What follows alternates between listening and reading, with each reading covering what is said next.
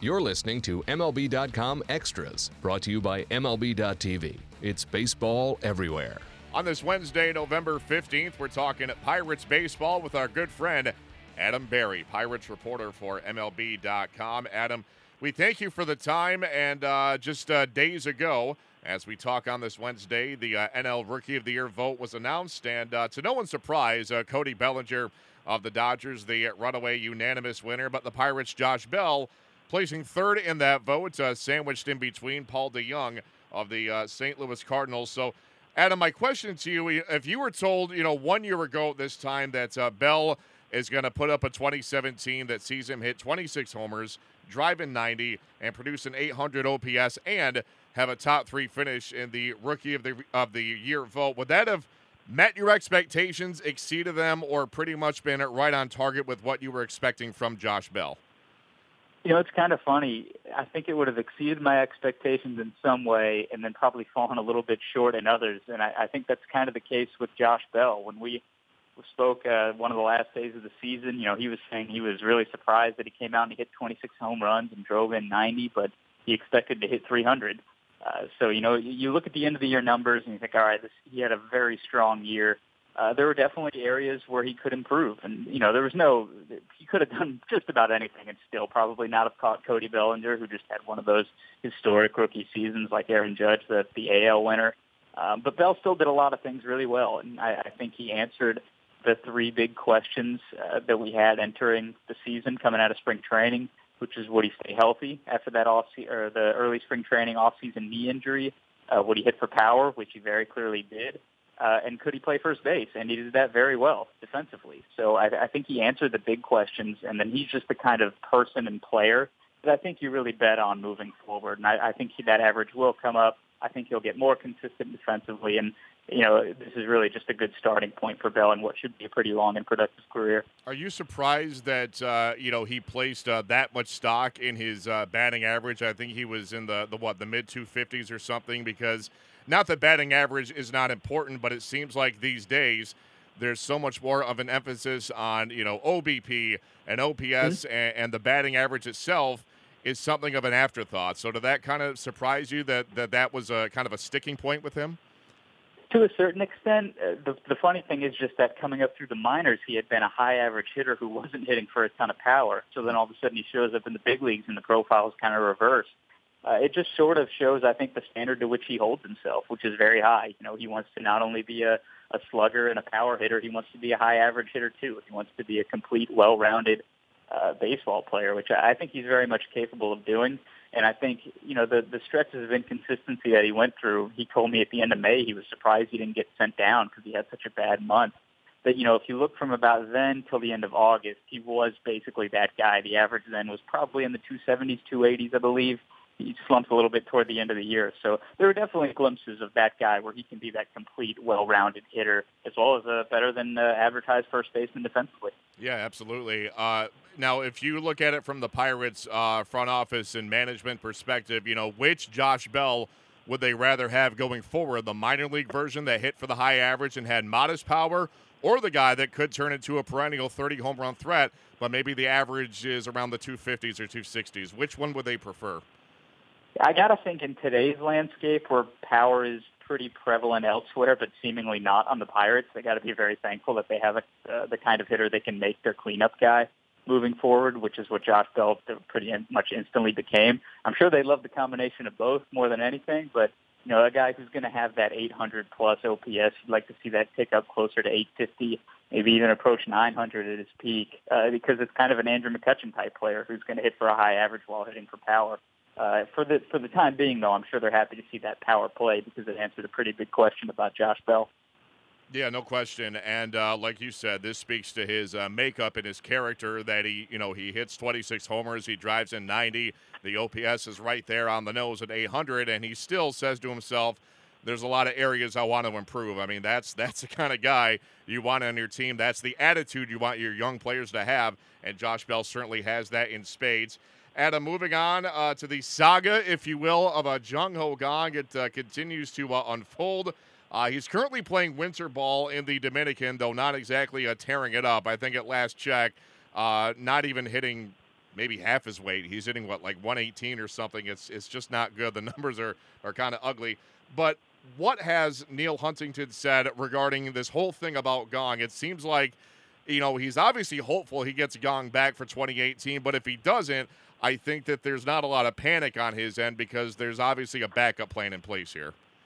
Yeah, they've been without him for a full year now, so they've reached the point where they're pretty well preparing to not have him, just because at this point they're waiting on a work visa to be acquired, and if his application was denied within the past year, I'm not necessarily sure what will have changed where it would be granted all of a sudden now. So I think they're being realistic about the chances of him returning, while still remaining hopeful, because he would add significantly more power even to their lineup while playing a pretty solid third base for a really affordable $3 million.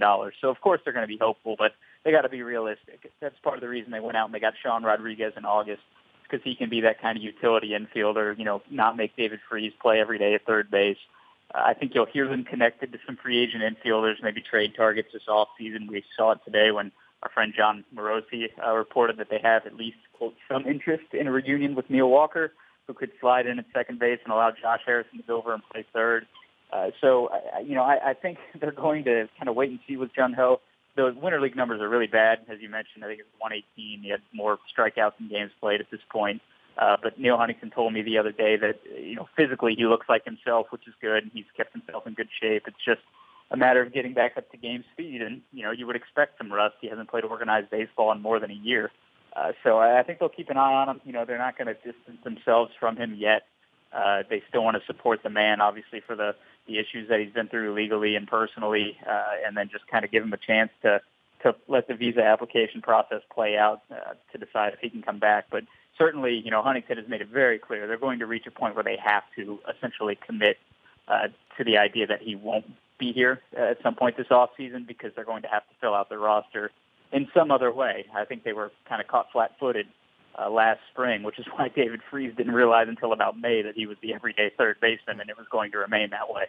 Yeah, I mean, it seems like this time around they know what the deal is. Like you said, they got caught off guard and by surprise, and it was just kind of a makeshift situation. But this time around, they know the deal, and they hope they get Jung Ho back, but it doesn't look like that's going to happen. Or if it does, it's not going to be anytime soon. So we'll keep an eye on that, as we've been doing for about the last 12 months. So why switch anything up now? So, Adam, speaking more about Neil Huntington, he is right now down in Orlando schmoozing with the other GMs around baseball for the general managers meetings. And I think the big topic, or the big question surrounding him, Huntington, and the Pirates franchise, of course, is about the future of Andrew McCutchen. But talk about how the topic of McCutchen kind of lends itself to a bigger topic regarding the future of the Pirates franchise itself.